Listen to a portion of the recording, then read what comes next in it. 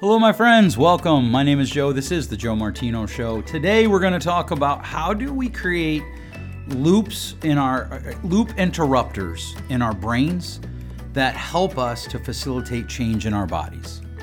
I also want you to know a very specific message. Listen all the way to the end for my specific message. Let's kick it off. This is the Joe Martino Show. You're listening to the Joe Martino Show, a podcast dealing with all things emotional, relational, and human nature. Joe is a licensed counselor in the state of Michigan, specializing in relationship therapy. He is also the author of the book, The Emotionally Secure Couple. All advice offered in this episode is offered for entertainment and educational purposes only. Enjoy the show. All right, welcome back. Before we kick off today's episode, I do want to talk a little bit about last week's. I talked about kids and technology. Got a couple emails. One that I want to address specifically. One of the emails said, Joe, are you suggesting that we don't give consequences to our kids at all? And the answer is no, I am not suggesting that. I am just suggesting that the consequences be less severe in bite and duration so that they can be repeated more often. In other words, my expectation is that my kids will not, make the change on the first time that I do an intervention. They might not make a change on the first multiple times that I do an intervention. So I want to be sure and make sure that my intervention with them is minimal. It's enough to create a loop break in their thought process. And we're going to actually talk about this a little bit today. What does that mean and how do we do that? Because that's really when we start to talk about change, what we're actually talking about is how do we create a break in our normal brainwave activity that will then change our behavior.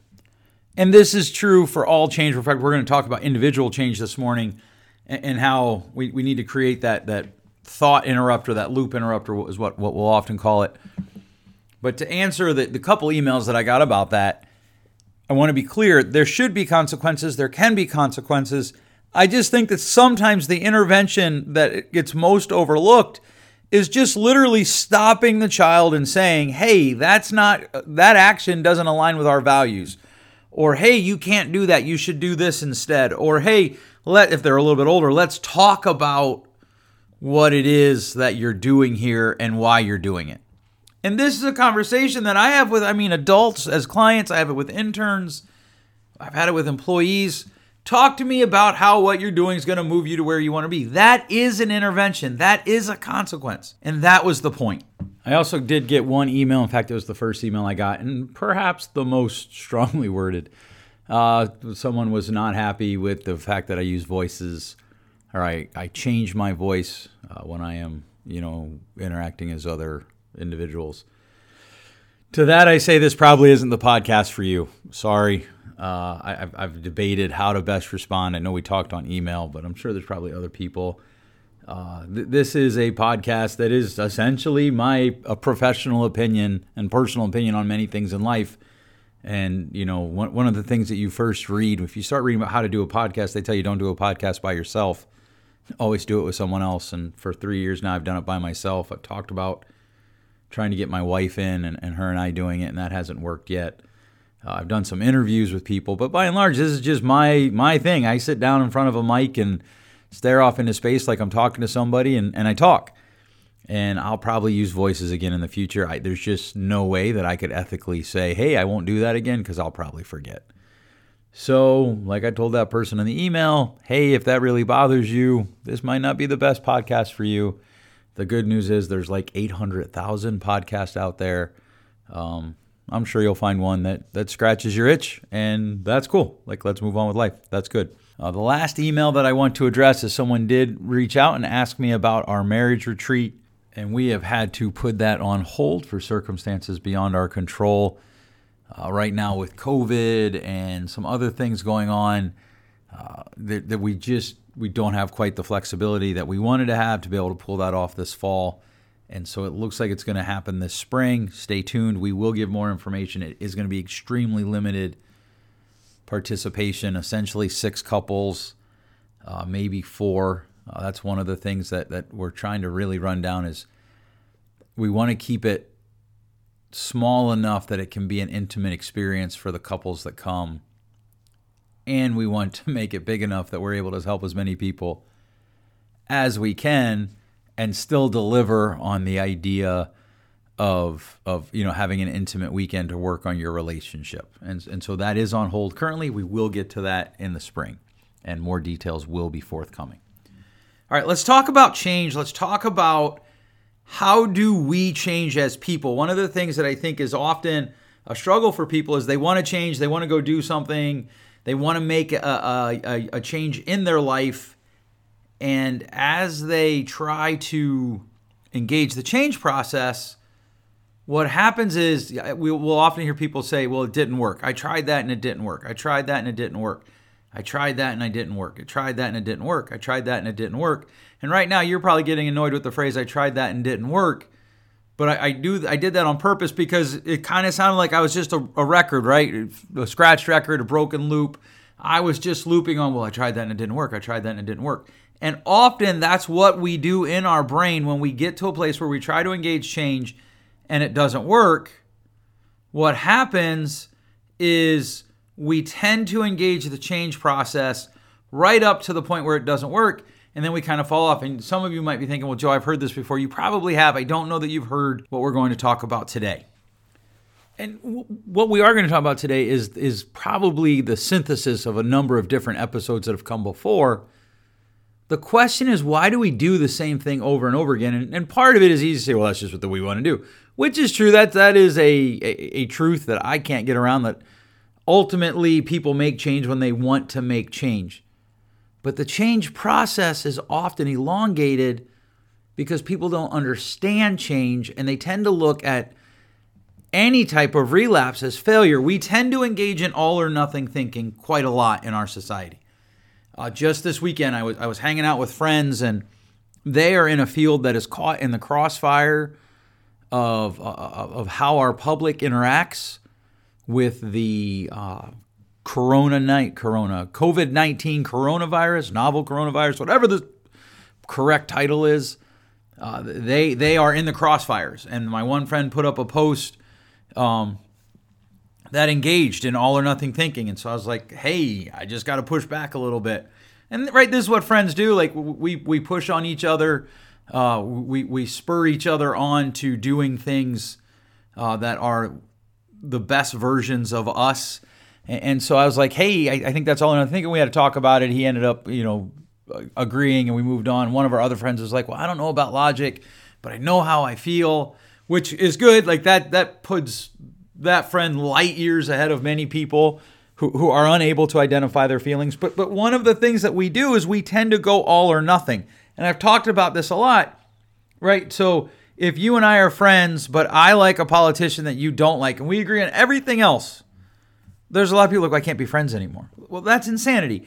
Or if you're pro-vax and I'm anti-vax, or I'm pro-vax and you're anti-vax, we can't be friends. That's silliness. We should be able to be friends with people that we don't agree with on everything, because we're not going to agree with people on everything. That's practically impossible. And so one of the things that happens in the change process, because of this societal, I believe we've been unintentionally raised to engage in all or nothing thinking. I truly believe that if you go back about 35 years and you start looking at how education systems were run, some theories of childhood development that we developed and quite frankly have since either rejected or have had to, hold on, may I revise that, right? We've had to make serious modifications. We've unintentionally raised a group of adults that feelings, and by feelings, I don't mean like, oh, hey, I feel like the Tigers are a great baseball team, or I feel like the Lions got robbed Sunday, or I feel like sushi is more desirable than Italian food. I'm not talking about those types of feelings. I'm talking about the feelings that you get internally when someone disagrees with something that you believe. We have created a society with a 100% all or nothing steering wheel of feelings.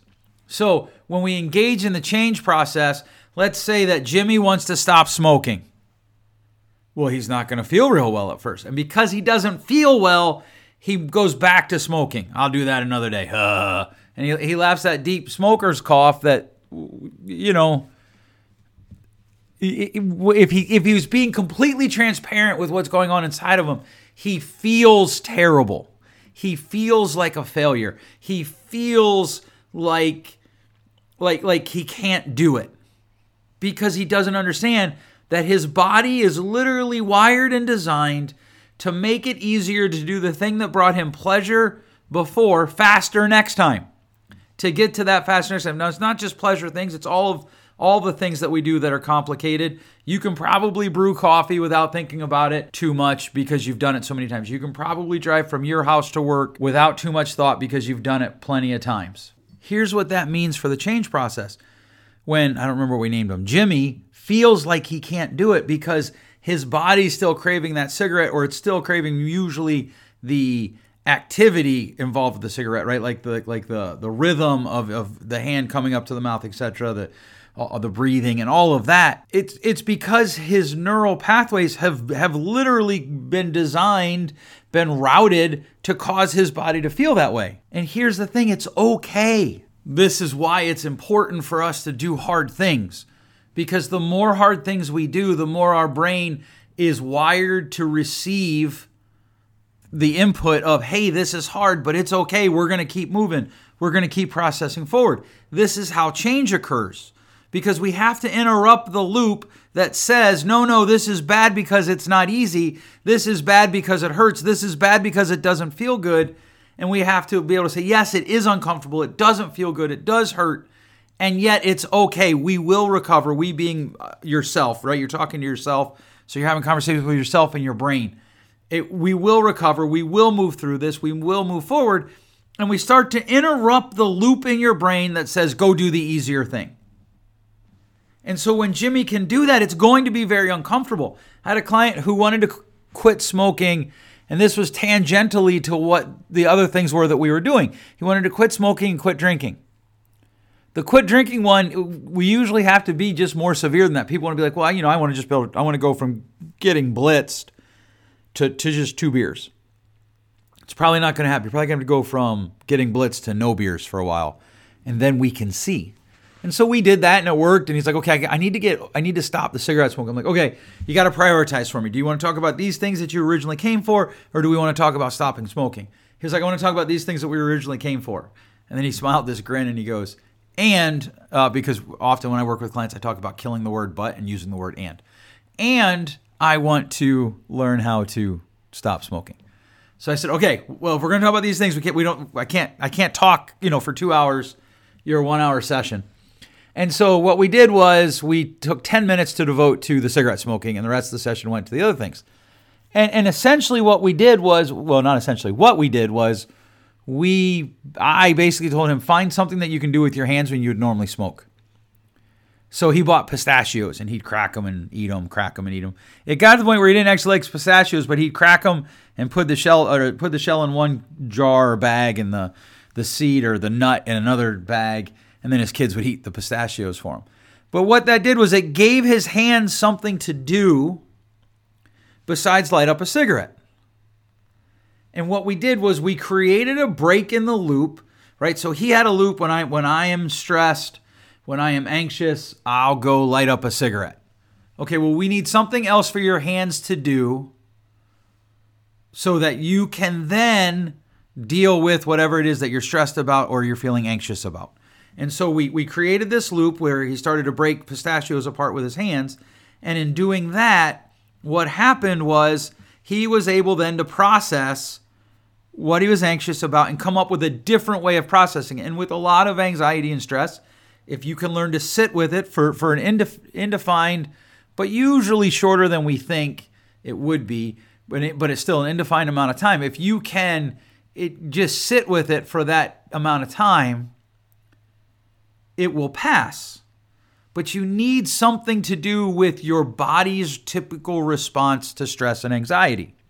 And this is why the all or nothing thinking hurts us in the change process, because all or nothing thinking says, well, either I'm changed or I'm not. And the reality is, it's either I'm changing or I'm not. Changing versus changed.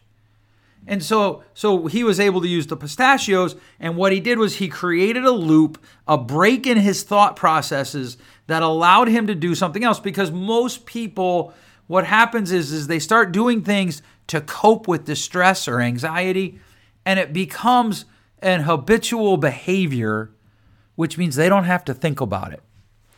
So for myself, I realized, we're talking 6 years ago now, maybe. I was a stress eater. When I got stressed, I'd go eat, even if I wasn't hungry. I didn't realize it until one day I was super stressed and I was looking for something to eat and I couldn't find my go-to snack. And I was like, why am I even here? I'm not even hungry. Oh, because I'm stressed. And so I had to create a loop that allowed me to stop and think for a moment about how am I going to change? What is the behavior that I'm going to do? So we want to do this on two planes, two levels, if you will, at 2 points in the process. One, we want to have a conversation with ourselves, and preferably a sheet of paper and a pen where we record the conversation. The next time I'm feeling this emotion or feeling that precedes my behavior that I'm trying to change, I'm going to do this different behavior instead. And so we game plan, we practice. I encourage clients, if they're visual at all, to run a movie in their head where they're the star. They're the person in the movie experiencing the emotion that they're trying to allow to trigger a new behavior now, and then watch themselves do the healthier behavior. So that's the first place then that we kind of run this through, we think about it. And then the second place is when we actually are feeling the emotion, we want to be prepared, which is why we set up that first step, to try a new behavior. So we just want to be where we can accept the idea, I'm feeling this emotion, whatever it is, I'm feeling frustrated. So if you are pro-vax and you are frustrated with the people that aren't getting vaccinated, then you want to set yourself up for success by saying, okay, so the next time I feel frustration with them or anger with them, instead of releasing, a torrent of explosives or verbal explosives, don't want anybody to come, look me up. The next time, but before, instead of releasing verbal explosives, I'm going to do this. And then the second part is we want to be on the lookout for that emotion. So we'll flip the script here for the illustration. If you're anti-vax and you're frustrated with the people that are pro-vax, what are you going to do? You set your intention for what you're going to do the next time you get mad. And then when it happens, you hope that the anger will be the trigger that releases the new behavior. It doesn't often work that way at first. And so what we have to do is we have to say, instead of doing anything outward, I'll do this internally. So I used to teach a class for people who worked inside a locked institution, where one of the things that we would do is we would teach them this position that called the thinking position, where they would cross one arm across their body, so you can't see me, which is good. I have the perfect face for radio. Unfortunately, not the perfect voice. But nonetheless, so you go right now, I have my right arm crossed across my body, across the core of my body, and my left elbow is sitting in it, and then my chin is right where my left elbow is, or my left hand is, and I'm assuming what's called the thinking position. And what this did was it allowed the staff that we were training to be physically prepared in case they were about to be assaulted by a resident, so that they could protect themselves. The other thing it does that we didn't talk much about in the class, but it is a true statement, is it causes a physical break in their mental loop that allows them to be more aware of what's going on. And so what it does is it creates an opportunity for them to collect themselves. It creates an opportunity where after they've done it enough times that it actually becomes a signal to their body that even though I'm stressed, I can still act out in these calm behaviors. And so often when we are talking about change, when we're talking about creating this loop for our process, we need to ask ourselves, what's the physical break that I'm going to put in place to stop the change process? Or to start the change process. Because my assumption is if I'm going to change something, whatever it is I'm working on, I'll fail at more times than not when I start. Because I have to have a process to unlearn. And typically most of the things that I have to unlearn are physical responses that are now ingrained in me because I've learned to do them in those situations. So I have to flip the script. It's the same thing with happiness. Right. So I deal with a lot of people who Or like, hey, in fact, just last night I had a conversation with a client. How can I be happy in the upcoming seasons? Well, the process doesn't change. I'm just going to assume that there's going to be times where I'm more successful at it than others, because that's the process of change. That's the process of choosing happiness. There are times where my brain's still going to fixate on the stuff that I'm not happy about, and I have to be willing to engage that very difficult tug of war for control of what's going on inside of me. And here's where I think the evidence for this idea that we've created a society that thinks in all or nothing patterns completely. One of the best opportunities for that is, they'll have 6 good days, but the 7th day is bad, so everything's bad. Because they fixate on the bad, right? Part of all or nothing thinking is we tend to fixate on the bad because our body interprets it as dangerous. And so it wants to defend us. Our brain wants to defend us against things that our body sees as dangerous. And so as you engage the change process and it becomes hard, if we've engaged on repeat this idea that if something is hard, I have to stop, we will stop the change process because we're lumping everything together. Now, there are some things that you may decide to quit. Hey, this is harder than I thought it was, and the return on investment isn't going to be what I thought it would be, or this cost me more than I'm willing to pay. All of that's okay if it's thought out. So there are good things that I don't get involved in because they would cost me more than I'm willing to pay. There are things that I get involved in. In fact, one's about to kick off this fall. There's something that I got involved in that I'm not sure how it's going to go. So at the end of the fall, winter, spring, I'll probably look at it and evaluate it and be like, okay, here's what the return on investment was. Here's the investment. The two of those match or they don't match. And so I will have to, I can't think of the word that I'm trying to look at here. I'll have to expect that. That's probably a good word. I'll have to expect that for the change process to occur. I need something to disrupt the loop in my head. This is what counseling does. I know I'm winning when a client comes back and they're like, I was going to do this, but then I heard your voice in my head.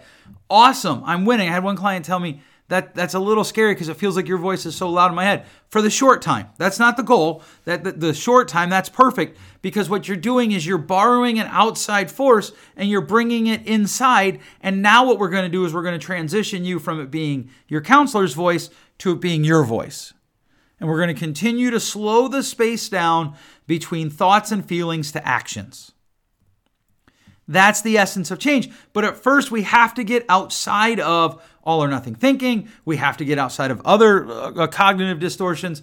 Most importantly, we have to get to the place where we expect there to be resets. We expect there to be failures. We expect that there will be movement both forwards for progress and backwards for regression, because that's how change occurs. And so we embrace the loop, right? So my guy that did the cigarette smoking and went from that to pistachios to nothing. The goal was never for him to crack pistachios for the rest of his life. This is the problem I have with a lot of AA mantras. Once a drunk, always a drunk. I don't buy into that. And I know that upsets people like, well, you're not an alcoholic. You don't struggle with it. You're right. I don't. That's true. I don't. And that is not a problem that I have. But I just think that people can change. I think that people can become whole.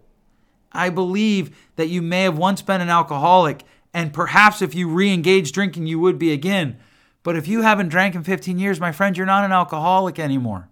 You're someone who's been changed. You're someone who has made progress. You're someone who has redeemed the time. Which brings me to the other part of this loop. Remember earlier I said 2 things and we talked about the 2 stages.